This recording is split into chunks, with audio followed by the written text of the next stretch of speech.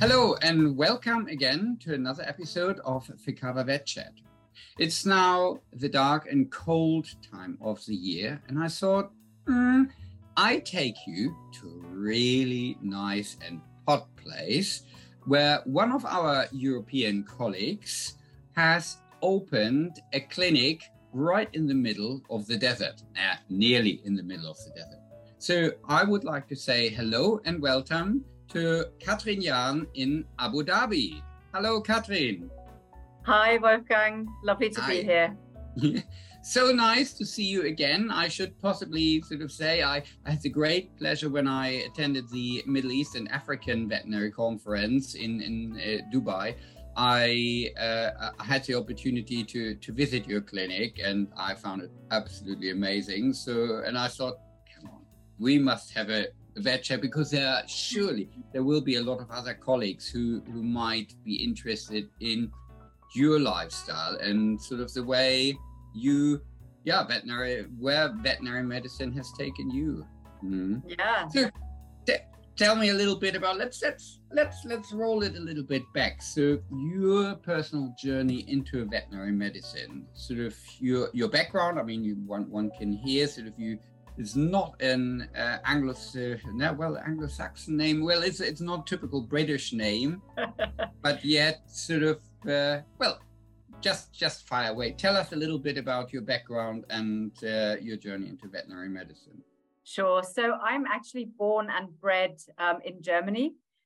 So I am German, but at the age of 4 years, we moved to the UK. So my dad was posted for business to the UK, and I basically spent my childhood years growing up in the UK, so from age 4 to 19.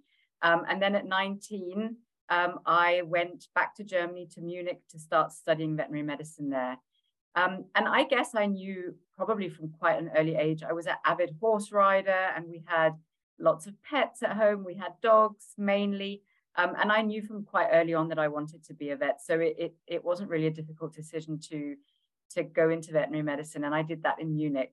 So that was 1993 to 99. So I qualified in 1999 from Munich, and then moved back to the UK again, where I did an internship at the Animal Health Trust for a year. And then I moved into general practice for a few years. I did an internship in anesthesia at Liverpool University. And then I locumed for a while in the UK. And then my journey took me to Abu Dhabi. Yeah, that's a bit of interest for me also. Sort of this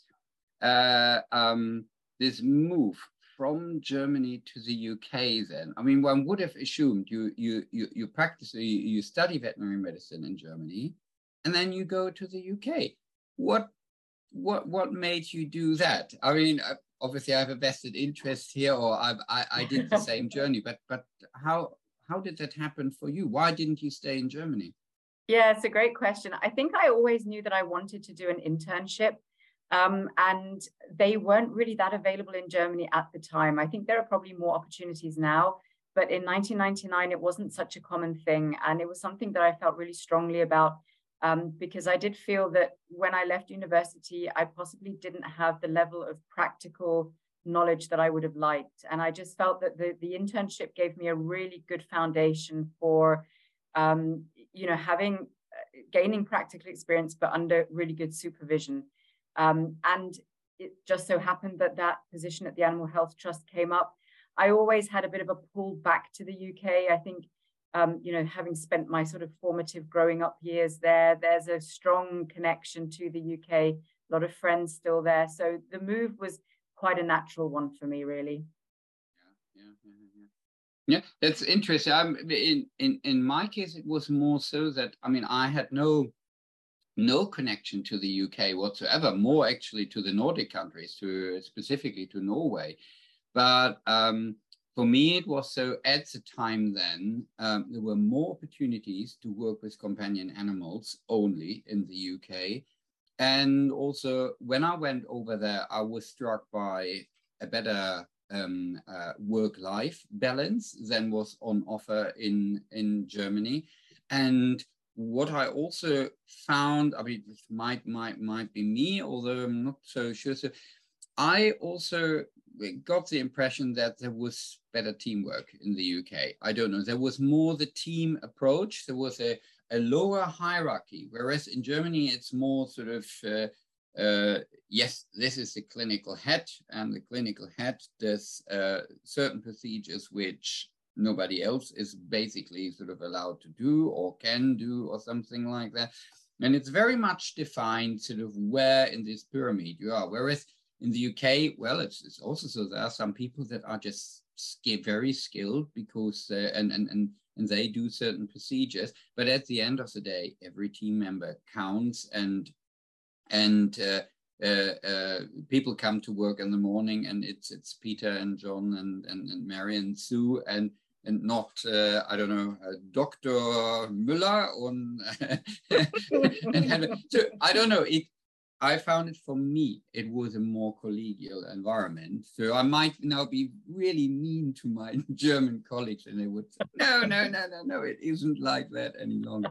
But at the time, at least sort of it felt to me like that. I don't know.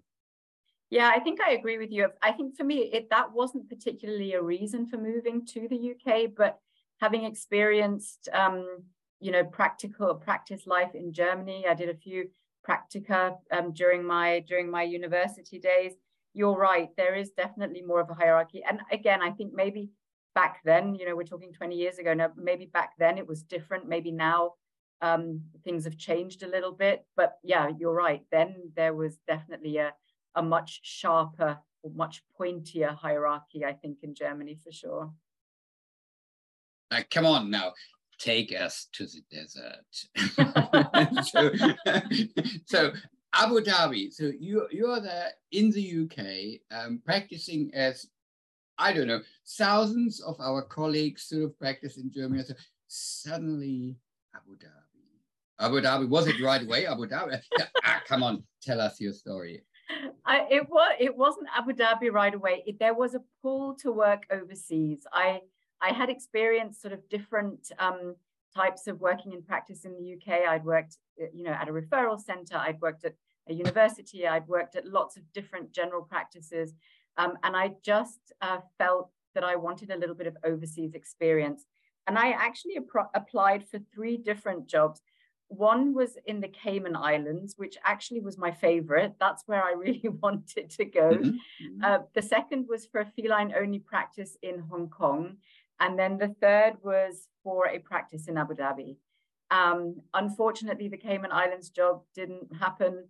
And then I was left between Hong Kong and Abu Dhabi. And it was really sort of, I think, imagining what my life would look like in both of those places. I didn't know a lot about Abu Dhabi, but I had a feeling that Hong Kong might be quite built up and hustly and bustly and lots of people and small apartments and not a lot of space. And I think when I imagined that for the longer term, that then didn't seem quite so attractive anymore. And to be honest with you, I didn't know really anything about Abu Dhabi. And I asked my dad, I said, Dad, I have this job offer from Abu Dhabi and it sounds really good.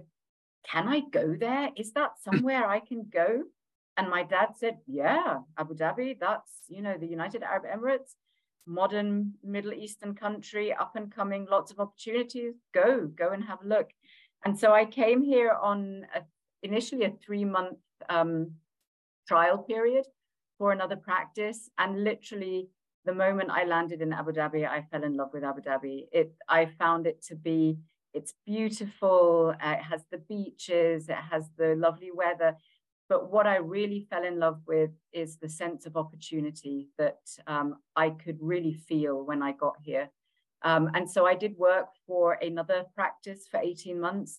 And then after 18 months, I said, no, this is the place, I think, where there is opportunity to open my own practice. And that's what I did in 2008. Yeah.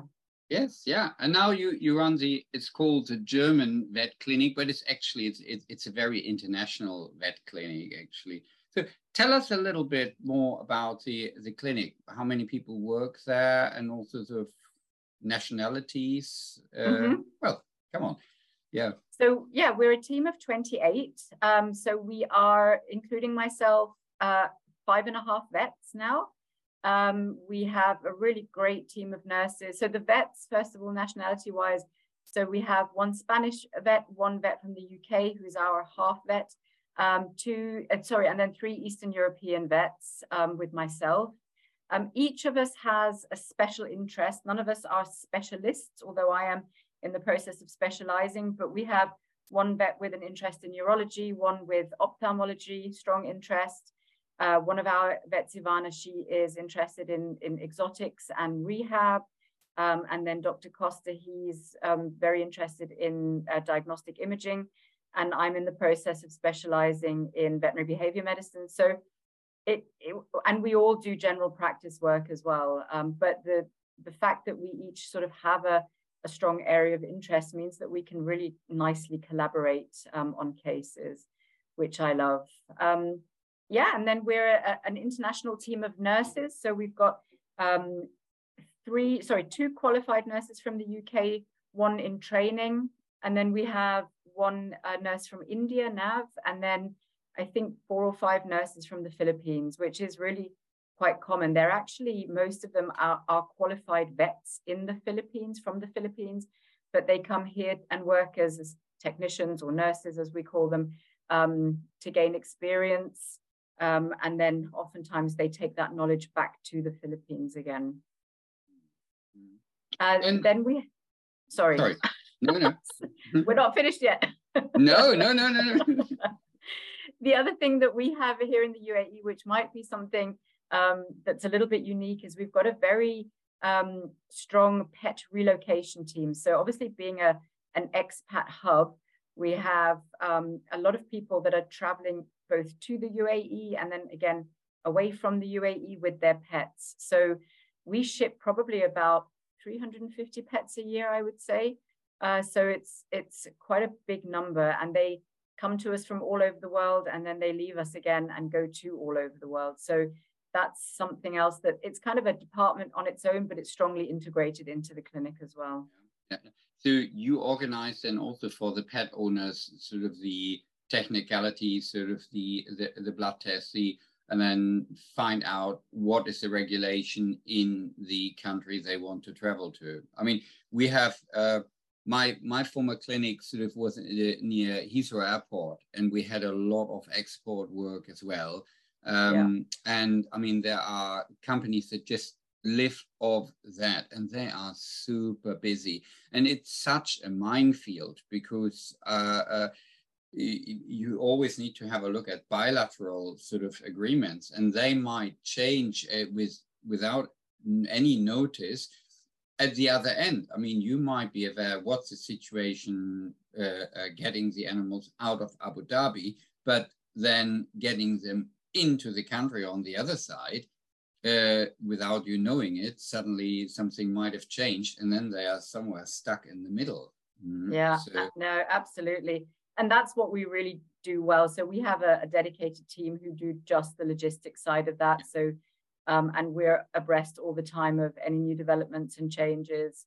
You know, Australia, New Zealand are sort of classically difficult countries that require a lot of pre-planning. But yeah, so we do that as well. Yeah. Wow, but it's sort of a really nice mix. How is it with your clientele? Sort of how is that? What is the mix? Sort of how many experts, how many locals? Has there been a change over the last few years? How's that? I think it's always been quite consistent for us that we've had the majority of our clients are expats, and that's a little bit by design. I think, I think sort of the types of vets that we have are very, you know, they're the types of vets that expats might be used to from their home countries. We do have local clientele as well. They're a smaller part, I think, of our client base. Obviously, the challenge is being an you know, sort of an expat country or a travel hub country, is that our client base is constantly changing. You know, long-standing clients that we've had for 6, 7, 8 years, you know, they might then leave to go back to their home country. So there's quite a lot of flux in terms of the client base. But yeah, we see a lot of expat clients, I would say. Yeah, it was the same thing with me in the UK, where I was in the UK. I would say half of my clientele was British, half of the clientele were foreigners from all sorts of countries. And there was also then when I started, or I had constantly some 10-15% Americans. But then sort of over the years, for example, I had a fair amount of Russian clients also who moved into the area. This is now, yeah, I would assume that that would have changed now lately. So I don't know how it looks now at the clinics. But there were certain countries, Turkish clients. I suddenly got an influx of far more Turkish business people who moved into the area. We had a period where we had a lot of Chinese clients that then declined again, sort of pretty much sort of what sort of professionals moved into a certain area, were working there. And as you said, this is in flux, and then you have to adjust.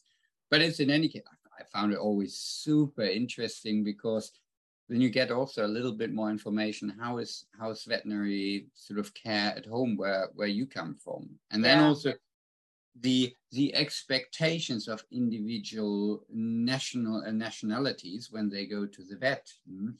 I found some nationalities are very reluctant to leave the pet at the vet clinic. Sort of they wanted to stay with their pet all the time. Others were very insistent, sort of ideally on house calls or something like that. So how is that? Do you provide that as well, house calls? Is that a common thing? Yeah, absolutely. It is. I mean, I think we're probably one of the few clinics that does do a lot of house calls, and it fits really nicely into our sort of cat-friendly and fear-free ethos. Because for some pets, I do feel that house calls or home visits are just much less stressful. Yeah, there are some cats that, really struggle to come to the veterinary clinic, or sometimes we have families, that have 7 cats or 7 cats and 3 dogs. And for those guys to bring everybody to the clinic can be quite a challenge. So then we would rather go there and do everybody in one go. So yeah, we do that. Absolutely. Yeah. I found that really interesting. You come into your clinic to start with. I thought, yeah, wow, this is, I feel here, I mean, this is the same as if you go into a German or into a nice UK clinic practice, and thought, yes, yeah, I can see I would feel myself at home there right away. But then also there are all these signs. So if you are no fear, then you are a cat-friendly clinic, and you're also investor in people. So this is something very familiar for me from the UK. Especially sort of the cat-friendly clinic and no fear. It's an international thing, although I think often underutilized. Sort of a lot of practices possibly should think down the way to make themselves sort of cat-friendly. How is the background of that with you? I mean, you said already you are interested or you are specializing in animal behavior. But how did that come about? Can you tell a little bit more about that? Yeah. So I think the first accreditation that we had is the ISFM Gold Standard Cat Friendly Clinic, and we've been that since 2014. So that was quite early on. And I think there was a point in my career when I sort of realized that we're very good at taking care of the physical health of our pets, but we perhaps weren't so great at taking care of their mental and emotional health and needs. And we have a lot of cats over here in the UAE, a lot of stray cats. I've always been interested in working with those sort of vulnerable populations as well. And it was just something that really appealed to me when I heard about it. I thought, wow, this is a really great initiative. And so we became cat friendly in 2014. But it's so interesting, and I say this a lot, having the piece of paper hanging on your wall doesn't automatically make you cat friendly. Yes, you have to comply with, the things that are required to receive that accreditation. But it probably took us maybe another 2 or 3 years to actually become cat friendly, for the whole team to sort of live that ethos and to understand what that means. I think we changed around the rooms in the clinic about 10 times. we kept finding little things where we thought, oh, we could do this better, or we could do that better. So it's really an evolving process. And even now still, you know, there are always things that we think, wow, we can do this even more hands off, or we can, you know, yeah, we just keep sort of finding other things.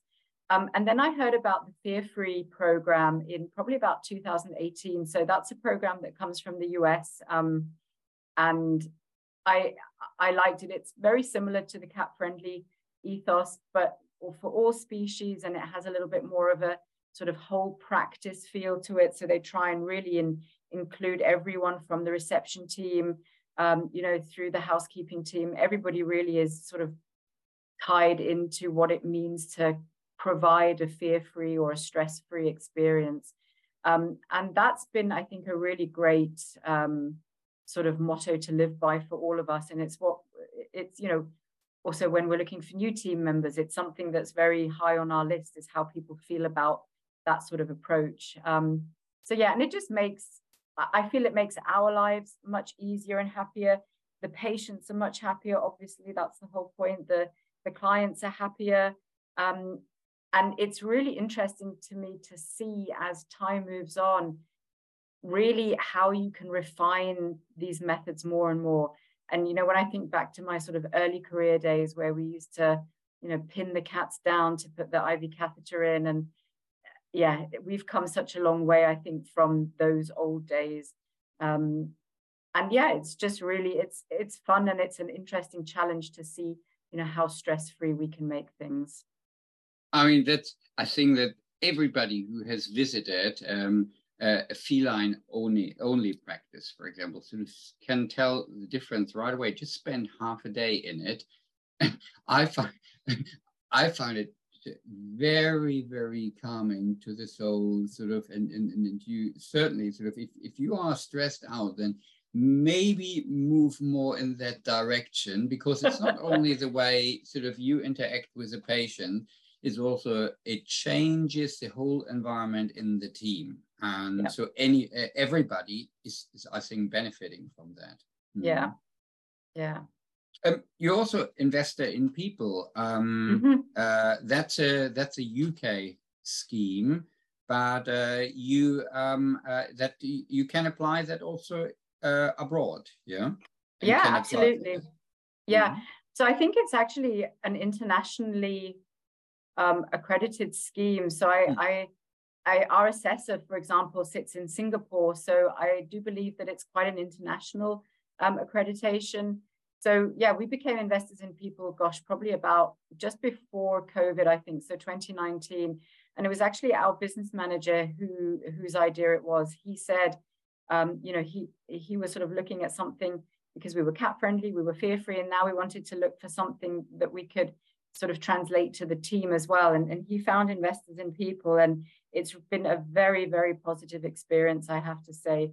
I think I realized, you know, sort of halfway into having my own clinic, how important having a team is who are engaged and motivated and share the same vision and the same passion, and how really important for everything, both the, you know, the economical viability, the financial viability of the business, but also the whole working atmosphere, how important it is to have a happy team. And so investors in people was just something that gave us an additional, you know, set of things to look at, that we could really improve how we looked after our team, and the types of opportunities and progression opportunities that we were able to offer them as well. Yeah. Let's talk a little bit about sort of your day-to-day caseload. Obviously, it's I would assume sort of it's mainly cats and dogs, or feline and canine patients. How's that with exotics in Abu Dhabi? Do a lot of people have small furries or even sort of more exotic animals? Yeah, so our caseload is mainly dogs and cats, absolutely, but there are a number of exotics around here.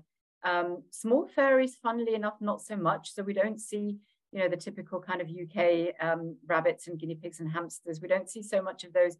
We do see quite a few parrots. We see tortoises. We see turtles. We see some reptiles as well. And since we have had Dr. Ivana on board, we've been seeing more of those. There are many private collections here of exotic species, and they're really very exotic. So big cats and, other types of exotic animals. But they usually have either their own vets, and there are also a few exotic specialist vets in the country who tend to take care of those. So I think in the realms of exotic pets, we see a few of them, but I would say, maybe 5% of our caseload, or maybe even less, something like that. We really do see a majority feline and canine patients. And then the sort of work, if you compare that with, say, practice in the UK or in Germany, do you have more? I don't know, how is that with, for example, neutering procedures? Are they as frequently done as in the UK? How is that with parasite diseases? How is that with how vaccinations? What do you vaccinate against? Do you have rabies? Things like that. Take us a little bit on a journey on your day-to-day caseload. Yes, so I think absolutely neuterings we perform just as much as in the UK or other countries in Europe. We have probably more transmissible diseases, I would say. So we do see quite a bit of parvo. We've seen some distemper cases. We see FIP. We see a lot of FIV in cats. FIV is quite common here. And then we see some of the sort of more exotic tick-borne diseases. So we see a lot of Ehrlichia, mycoplasma in cats, that sort of thing. Vaccines, we vaccinate against, so we do DHPPIL and rabies. So we don't have any rabies per se, but we're not a rabies-free country. So we don't consider ourselves to be an island like the UK or Australia, for example. So I haven't, in the 16 years that I've worked here, I haven't seen a case of rabies, and I haven't really heard of any either. But we do recommend rabies vaccines. And one of the other reasons we recommend rabies vaccines is that a rabies vaccine is required for most countries that pets travel to. And we've had so many occasions where somebody has, said, I have to travel in 30 days or in 2 weeks, I've lost my job, I have to leave the country, whatever it might be. And the pet's not ready to travel. So, we always ask those questions when we have a vaccine appointment. We always ask, is there any chance you might be traveling in the next year? And most people elect to keep their pets up to date with rabies for that reason. So, I think one of the differences here to especially the UK is that we don't have any specialists here. So we don't have any referral practices. We have vets that have an interest in things, but we don't have any board certified specialists here.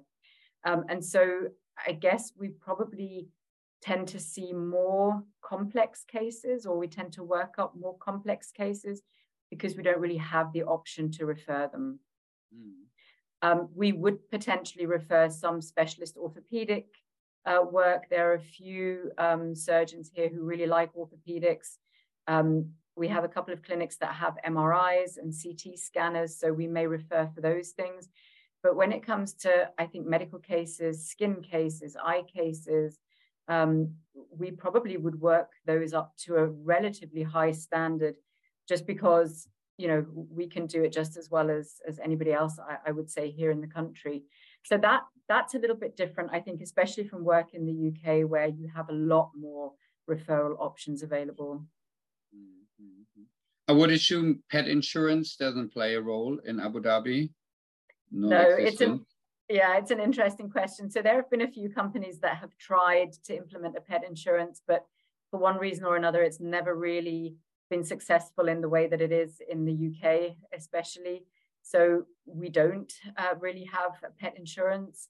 We're very lucky that most people who have pets here have a good disposable income. So we don't usually run into financial challenges too much. But yeah, no, we don't have insurance. How is that with telemedicine? Also in a peer-to-peer setting, We were talking about sort of specialist referrals. Do you work together with online with specialists and sometimes on some cases, or?